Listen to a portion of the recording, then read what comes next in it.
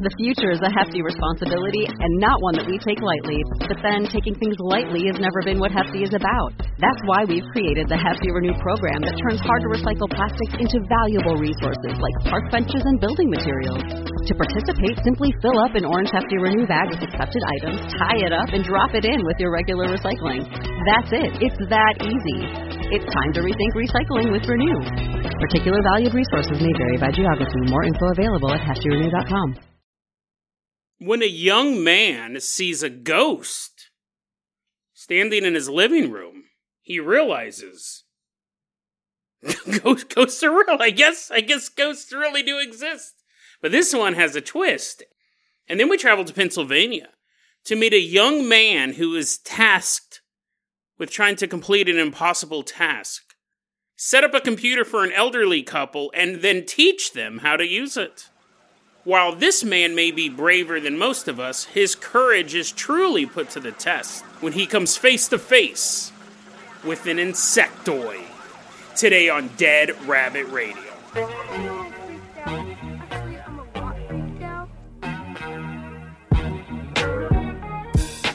Hey everyone, welcome back to another episode of Dead Rabbit Radio. I'm your host, Jason Carpenter. I'm having a great day. Hope you guys are having a great day too. I hope you guys are having tons of fun out there in the world. We got a lot of stuff to cover, so we're going to get started right away. First off, slithering on the ground of Dead Rabbit Command, everyone give it up for our newest Patreon supporter, Extension Cord. Woohoo! Yeah! Watch him slither. The more you clap, the closer he gets to the outlet. Whee! Okay, now he's in.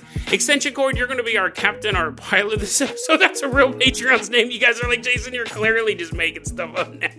You just want to advertise your Patreon. You're like looking around your house. You're like, tomorrow we'll be sponsored by Blender. Extension Cord, you're going to be our captain, our pilot this episode. If you guys can't support the Patreon, I totally understand it. I really do. Just help spread the word about Dead Rabbit Command. It helps out so much. Tell your friends, tell your family, talk about it online. That also helps the show grow. Extension Cord, I'm going to go ahead and tie you around the steering wheel of the Jason Jalopy. We are leaving behind Dead Rabbit Command. Drive us all the way out to a haunted house. This is one of those stories where we don't have a location. It was posted online anonymously, and it was written by a guy named Prosciutto Pizza. Prosciutto Pizza. We're going to go ahead and call you Jerry. Jerry says, the story takes place back when I was in high school. I lived in a haunted house. Not like one of those, like Halloween haunted houses where people jump out at you and stuff like that. It's on my bucket list to work in a haunted house. Like one of those, it doesn't even have to be like a big haunted house like Six Flags or nothing like that. Even like a local regional haunted house would be super dope. Like you have a job for a couple weeks and then you don't have it anymore, but you've for 3 weeks, you're giving it your all. I'm like jumping out of hay bales and spraying fake blood on people. I'm doing that in the parking lot. They're like, Jason, we told you weren't hired. This is one of those biblical haunted houses where we talk about sins. Get out of here. I'm spraying blood at the pastor. I'll be back tomorrow night, sir. I've always wanted to do that. I think it'd be totally dope, but that's not the type of haunted house he's living in. He's living in a real haunted house. He's living in a haunted house. And he goes, here's the thing. We all knew it was haunted. And it was the traditional things you would associate with a haunted house. He goes, you'd hear footsteps throughout the house when everyone was accounted for. Every so often, something would fall off the shelf. It's interesting because a lot of people think that's incredibly common because we see it in movies all the time. When stuff's getting knocked off your shelf, that's a rarer type of ghost. Sounds are quite easy, it appears, for a ghost to do. But for people to go, I just lived in an ordinary haunted house, stuff was flying off of the shelves, it's actually quite rare. That's when you're getting into poltergeist activity. Most hauntings are just noises or smells. And that was another thing he said. He goes, every so often you could catch the whiff of cigar smoke. But I didn't really see anything. He's saying that as a book is hovering around his head. He goes, oh, that's normal. But I'm talking about I never actually saw a ghost in this house until one day, Jerry said that he was in the kitchen. He's standing in the kitchen, and something catches his eye. And he turns and he looks into the living room, and he sees a translucent apparition. Now, even though we don't have a specific location for this haunting, he does describe this ghost as wearing colonial-style clothing. Almost pilgrim-like, so we'll assume it's like the East Coast of the United States.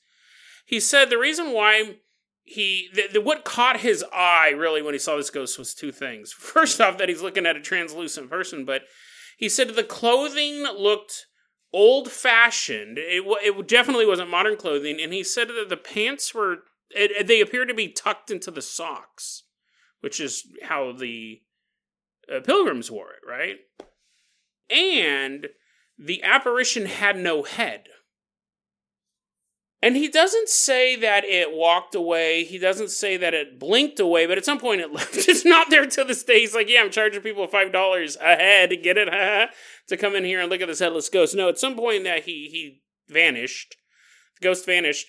And Jerry goes, it does make sense because this house was built in the 1700s. We would definitely have, if anyone was going to show up in this house, which is haunted, that it would be the apparition of a guy in colonial clothing. It's interesting because Jerry's already lived in a haunted house. He's already heard things and smelled things and had stuff fall off shelves. He doesn't particularly say it was hovering around him or hitting him in the face or anything funny. But he sees a guy, just imagine he's like eating an apple. Jerry's all, and then he looks over and he sees a translucent man with no head in colonial garb. And he's like, I'm just going to take another bite of this apple. I'm still hungry. Well, when Jerry's dad came home that day, Jerry goes, hey, Dad, this is nuts. I was eating an apple. He doesn't know how to tell stories. Like, it was a warm, sunny day this afternoon, and I was hungry for an apple. Eventually, he gets to the point, and he goes, I saw a ghost. I saw a headless ghost, and he was dressed in peculiar clothes, to say the least.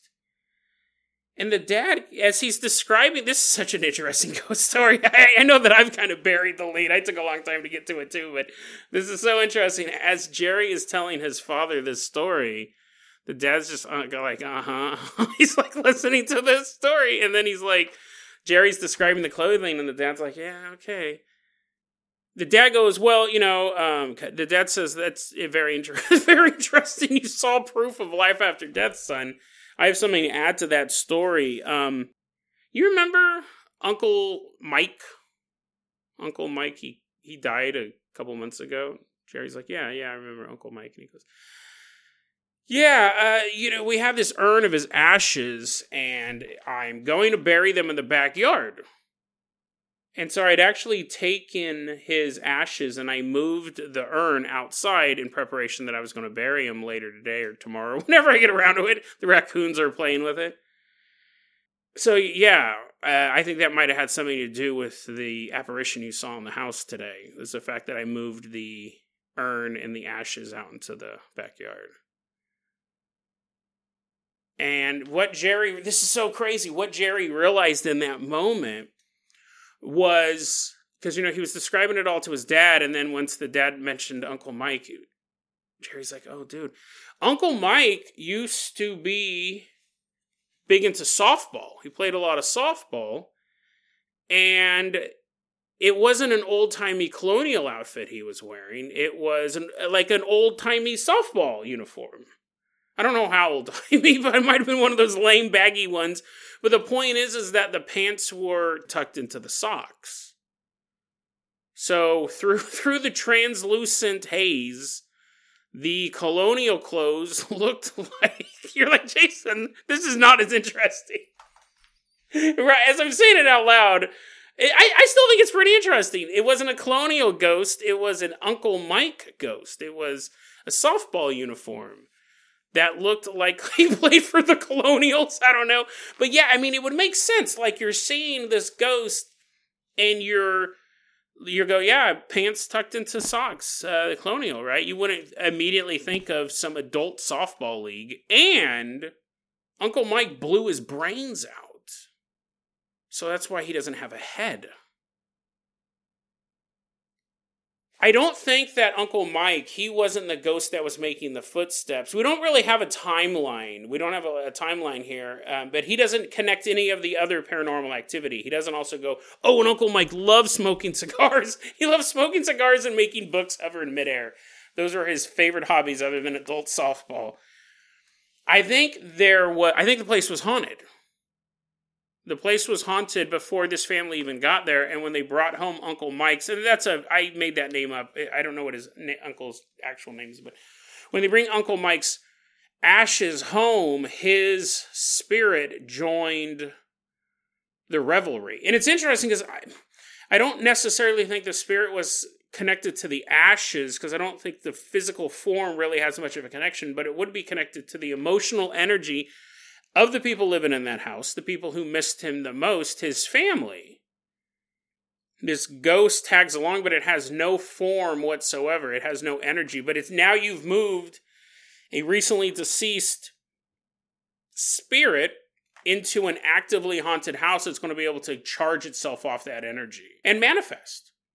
Which is, again, one of the rarer forms of ghosts. Those are the stories you hear the most about because they're so weird and creepy. But most ghostly activity is sounds and smells, and then apparitions, and then moving things. So this was a super active house. I don't think Uncle Mike was the original ghost. I think that this ghost was able to manifest because this place had so much energy already in it. And when they moved the ashes out, the ghost showed. I don't know. The whole story's interesting as to why you would bury ashes in the backyard. When the ghost shows up, I guess you have to ask yourself, are you going to listen to the ghost? Was the ghost saying one last goodbye?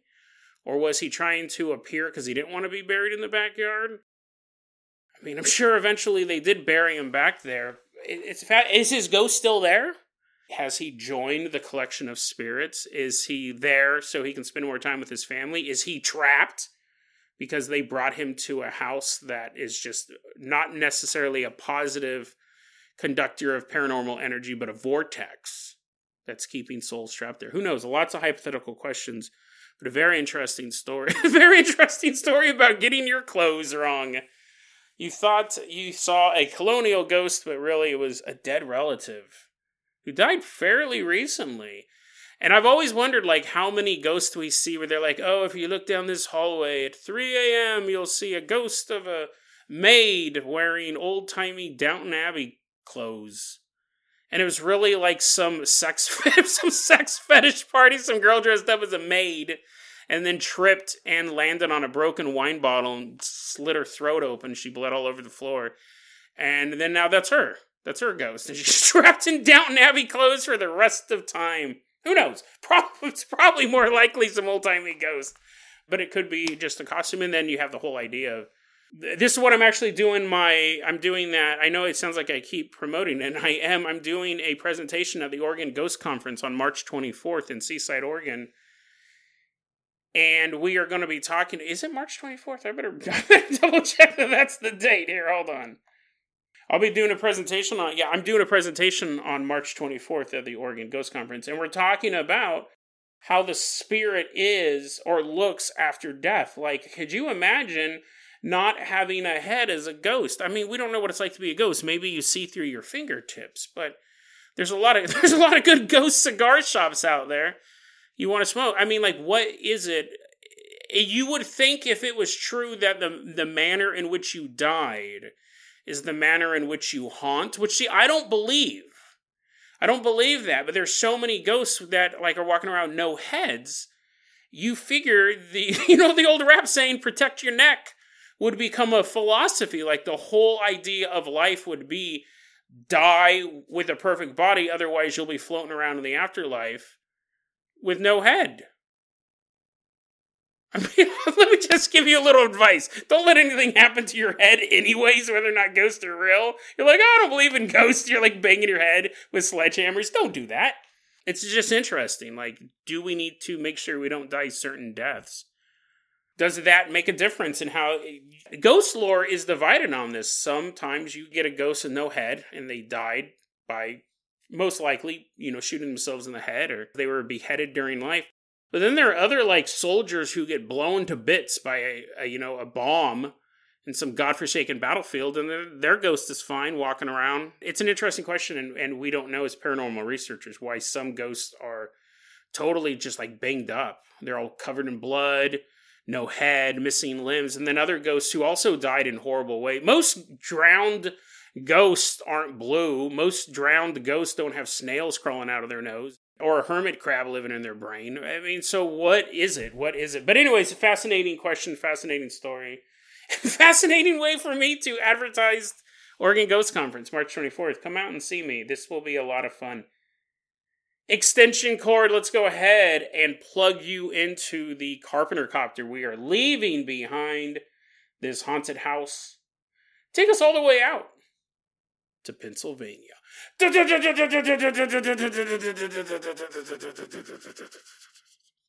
Specifically, we're headed out to Lackawanna County, Pennsylvania. I found this story on the amazing websites phantomsandmonsters.com. Check it out. They got, like I've said before, they have more articles on that site than I could ever cover on this show, so I recommend everyone check them out. It's a great website. This story was originally sent or posted by a guy named PM, just his initials. We're going to go ahead and call you Peter. This story starts off in 2002 when Peter was 14 years old. And a friend of his goes, "Hey, Peter, I know you're really good with setting up computers. I know you're a whiz. You're also very handsome and looks like you're strong. Have you been working out?" And Peter goes, "Okay, what do you want me to do?" Obviously, you're trying to butter me up to do something that most people would find painful. And the friend goes, "Yeah, that's pretty much what I'm doing. I'm wondering if you can set up my grandparents' computer." I've done it. I've done enough for these. I'm not Peter. I'm admitting that I'm the one who told the story. No, everyone, I think anyone who knows anything about computers has had to set one up for an elderly person or program their mother's phone or stop their printer from shooting out paper across the room. Anyone who knows anything about tech support has been dragged into this scenario at one point or another. And that's why I feel Peter's pain. Peter's like, "Oh man, I thought I was going to have fun tonight. Instead, I'm going to be putting these people's..." Not only does he have to assemble the computer, he then needs to load the software up, which at this point in time is probably the AOL disk they got in the mail, and then he needed to do a tutorial. It's like all the worst possible things you could do. But anyways, Peter says, "Sure, I'll do it." And he rides his bike over to his friend's grandparents' house. When Peter gets there, he finds that the only people in the house are the grandparents and their 6-year-old granddaughter. She was visiting. They originally tried having her set up the computer, and she's like, "I can't even spell the word. What am I supposed to do with these cables?" So they sent her to a room. She is fast asleep. Peter is there. He sets up the computer, loads up all the software, and does the tutorial. This is a mouse. This is a browser. This is your monitor. They're all like, whoa, slow down there, Einstein. What's going on? The monitor is not the computer. By the way, they're two separate pieces. They're like, "You're blowing my mind, man." Anyways, after everything is set up, all the software is loaded, and the presentation is over, Peter is ready to go. It's time to leave. And the grandparents are very thankful. "Hey, we know this wasn't an easy task. Thank you so much for setting this up for us. We will email you tomorrow with a whole new list of questions. First question, how to use email." And he's like, After the presentation is done, Peter's ready to leave. The grandparents are now sitting on the couch in the living room. But before Peter can actually walk out the front door, suddenly a cold breeze sweeps through the entire room. When this happens, Peter sees both of the grandparents turn and begin staring into the kitchen. And Peter's looking at the grandparents, and he's like, "What?" And he turns and he looks into the kitchen as well. And he sees what they're staring at. Standing in the kitchen are two gray aliens.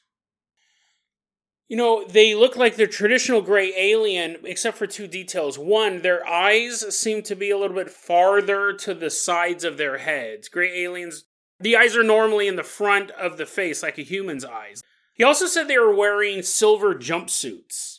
He also said not only were the eyes farther apart than he had seen in drawings or in movie or television shows of aliens, he goes, "These gray aliens were taller than I had imagined gray aliens to be, and their necks were thicker.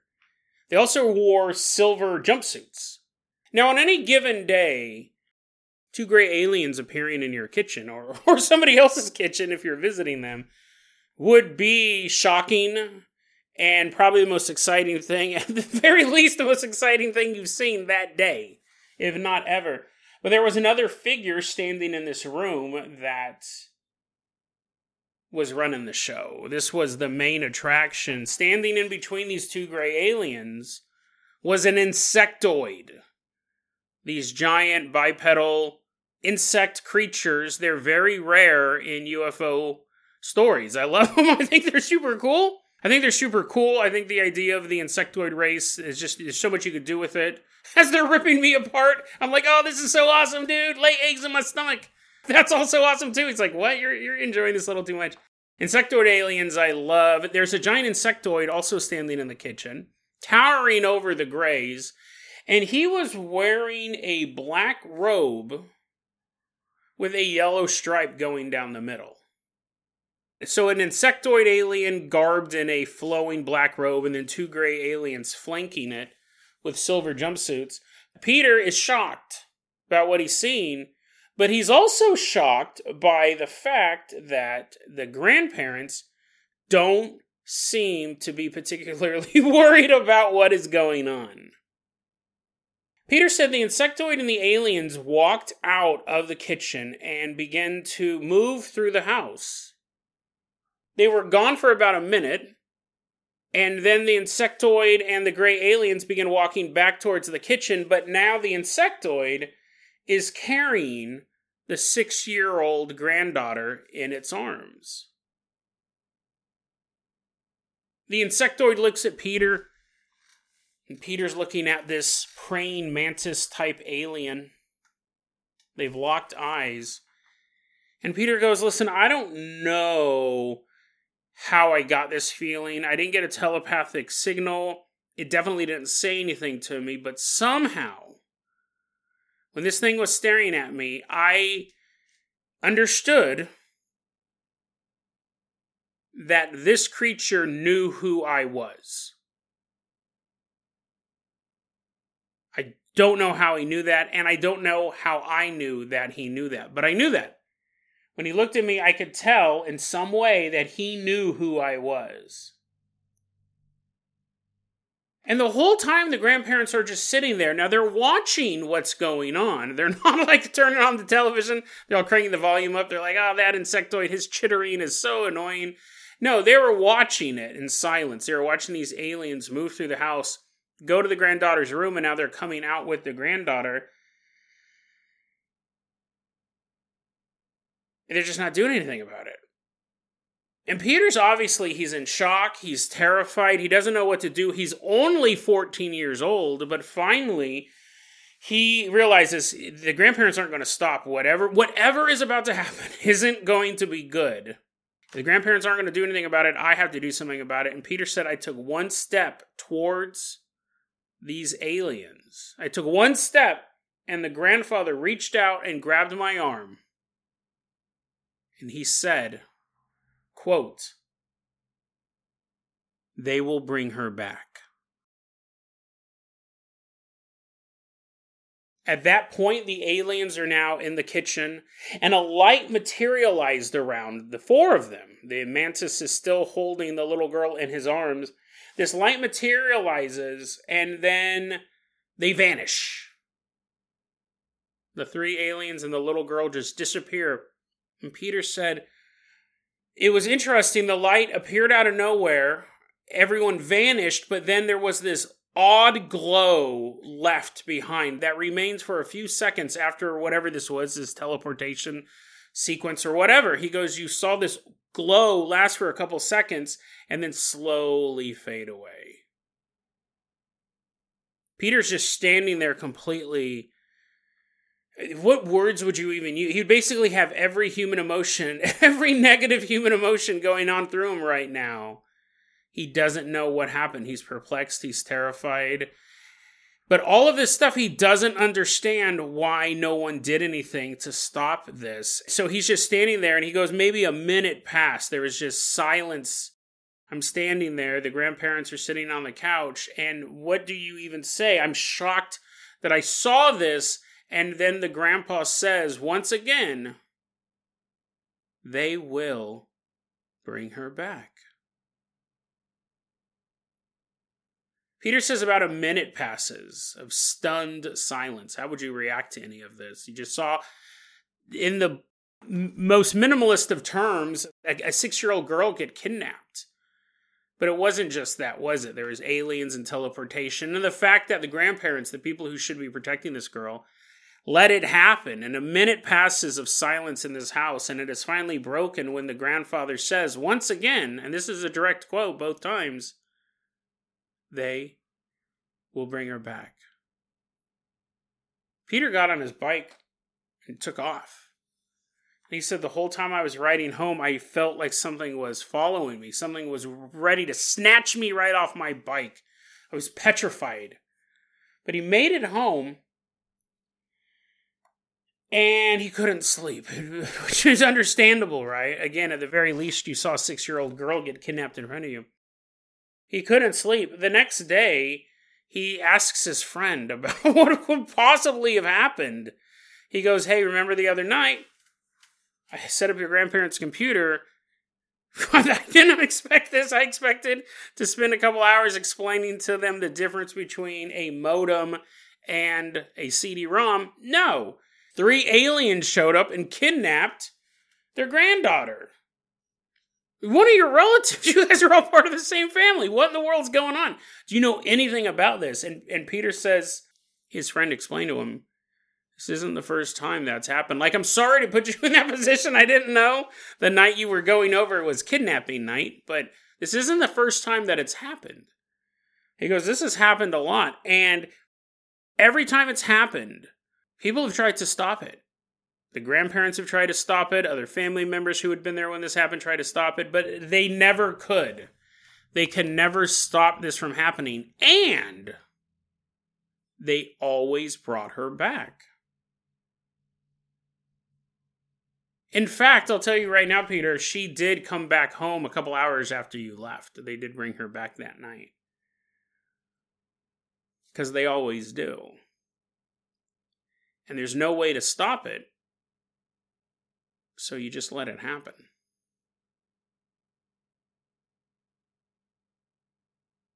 Peter said shortly after this event, the entire family moved out of the area. So not just the grandparents, but everybody. Everyone who was a part of this family, they just moved. And he lost contact with his friend and with the grandparents. He doesn't really know what happened after that one night. It's a very interesting story. What I love about it, other than having one of my favorite alien races involved in it, the insectoid, we can really take this story apart. I'll try not to drone on too quickly. Get it? You're like, no, okay, let me explain. A lot of times gray aliens are considered drones. Some UFOologists say that they are part of their own race, while there's other UFOologists who believe that the grays are actually bio-drones. They're like organic material, or they're actual robots, but they're constructs. They have no feelings, they have no emotions. They're basically the same as a tractor on Earth. It's a vehicle or a mechanism meant to carry out a study. What's interesting about this one is the 2 gray aliens, their eyes are farther off to the sides of their heads than the normal gray alien. Almost like an insectoid. Insectoid aliens don't have the eyes right in front of their head. They're kind of offset to the sides as well. Not completely on the sides, but... So it's almost like the gray aliens, they were being manufactured to serve the race they were with in this story. Because there are some... The gray aliens wearing clothes, we actually see that a lot in UFO stories, like actual people's encounters with gray aliens. In television and movie shows, gray aliens don't wear clothes, but when you dig through the reports, gray aliens wearing clothes are very, very common. So the silver jumpsuits, that's not really a signifier of anything. That's just, they do tend to wear clothes from time to time, but the larger necks, they're actually a little bit taller than the average gray alien, or the thicker neck, taller than the average gray alien, and the eyes kind of offset. Makes me think these may have been, if we don't go with the gray, because I don't know if I'm sold on that. The gray aliens are just tools. They're just kind of like mindless drones. Whether or not they're mindless drones or they do have their own unique personality, their own unique race, these ones may have been genetically modified by the insectoids to appear more like them. So that's an interesting little tidbit. But you're like, Jason, actually the most interesting tidbit is the 6-year-old getting kidnapped. You're talking about fashion choices. Well, this is what is so interesting to me about UFOlogy. With ghosts, it is a very one-on-one. Ghosts don't seem to be more powerful than the average human. They don't seem uniquely strong. Sure, they can float through walls and they can throw stuff at you, and like if you punch them, your hand just goes through them. But ghosts basically seem to be limited to the strength level of a human. Aliens have been nerfed a lot, again, when we talk about like television shows and movies, but when you dig through the lore, aliens are incredibly powerful beings. And we see a lot of, even when you look through the reports of missing time and things like that, being knocked unconscious. We've done a whole episode about are gray aliens evolved from dolphins because they both have the same type of sonic attacks. All this interesting stuff in the lore. When you watch movies and television, the gray aliens are just like, we come in peace, clean your environment. But in real life, I mean, we've come across aliens that were bulletproof. We've come across aliens that people have tried stabbing them and the knife just slides off their skin. They can also be incredibly strong. Again, outside of all of the paranormal stuff, teleportation and mind wiping people, a lot of these aliens, you could not go toe-to-toe with a reptilian or an insectoid. They would gut you on the spot. Gray aliens do seem to be quite frail. They seem to be built basically for, pressing buttons on computers, flying spaceships. If they are a designed race, they're not built for combat. But reptilians and insectoids are. Like, whatever world they evolved on must be hell, because they're just built to kill. And so, at the end of the day, like, this insectoid could have just massacred everyone in this house and not have thought twice about it. You could have been a house. It's just the way the power level of these things is off the charts. But what I like is that the insectoid wasn't doing that. However, the people did try to stop this from happening before, and they never could. We don't get any info on if they were physically harmed or they had some sort of psionic block on them that they couldn't move. But to the point where the grandfather was resigned to just like not even get up off the couch. He's not even pretending. He has a guest over. He's not even like, oh great, now I got to pretend that I can do this. He knew it was fruitless. He knew that they were going to take her no matter what. These beings were just far too powerful for the average human to interact with. He had tried before. Other family members had tried before, and it has failed every single time. So and it would have had to have been a ton of times for you to not even get off the couch. It's that idea of the Groundhog Day syndrome, right? Even by day 5 or day 50, you may still be trying to figure out the mystery. But by the 200th time this had happened, you're just like, whatever, I'm just going to lay in bed. You hear the sound of the 6-year-old getting kidnapped. You're like, there's nothing we can do. And they always bring her back. So if I don't do anything, they're going to bring her back. If I do something, there's a chance that I could get injured or that they won't bring her back. I think that's kind of implied as well. If you ended up injuring these beings, if you set a trap for them or busted out a shotgun and took out one of the gray aliens, blew away half of his skull, you may never see your daughter again. That teleportation's still going to happen. They're just bringing up one less alien. So it's a super interesting story. It's quite creepy. The idea of how powerless a human is. We are the dominant species on this planet, but on this planet is the key part of that sentence. At any point, these more powerful beings can show up and do whatever they want. And there's nothing you can do about it. And that's the key takeaway to really UFO stories. Their technology is greater than ours. Their scientific understanding, hand in hand with the technology, would be greater than ours. It's just raw power. It's just raw, unadulterated power that we can't even understand. We have it in our sci-fi shows, and we have scientists working around the clock all over the world to move an atom from one millimeter away. No, it's not even a millimeter. It's even closer than that.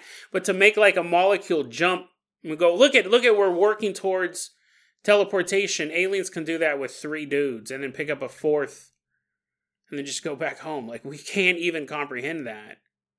And that's like their Sunday. That's just what they do to get around. So they outmatch us on science. A lot of the races outmatch us on physical power. We have had stories of people shooting aliens, sure. We have had aliens get killed by humans with shotguns or rifles or whatever it is. We have had stories of UFOs getting shot down by fighter craft, but they're incredibly rare. When you look at the amount of alien encounters that we have versus the amount of alien encounters that, when they come down to some sort of physical conflict, the humans win, it's incredibly rare. And again, you have that survivor bias. We don't have the accounts of the times the aliens killed the humans.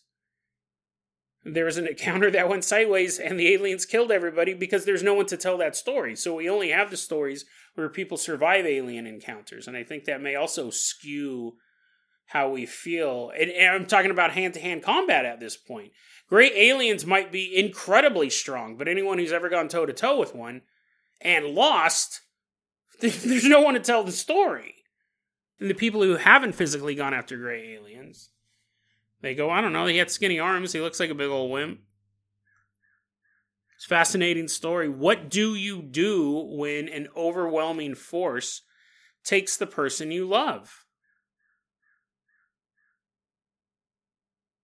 It's a simple question, but it has no answer. If it was a armed raid from across your nation's borders where they broke in and they sacked the town and took all the women back home with them, the town population could get what guns they had left and rally an army and go to take them back. We've seen that happen throughout history. But if an invading army simply teleported into your house and took your wife and then teleported away, first off, where do you even attack? Where did this army come from? Who are they? Overwhelming force, superior technology, massive physical strength differences. All of these things add up to make humans quite weak on the galactic scale. So when these encounters do happen, when this, really for lack of a better term, invading force kidnaps the ones we love the most, we know we can't defeat them. We know we can't fight back. All we can do is hope that they bring our loved ones back.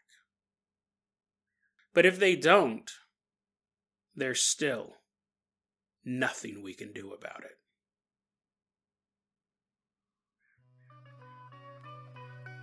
DeadRabbitRadio@gmail.com is going to be our email address. You can also hit us up at Facebook.com/DeadRabbitRadio. TikTok is @DeadRabbitRadio. Dead Rabbit Radio is the daily paranormal conspiracy and true crime podcast. You don't have to listen to it every day, but I'm glad you listened to it today. Have a great one, guys.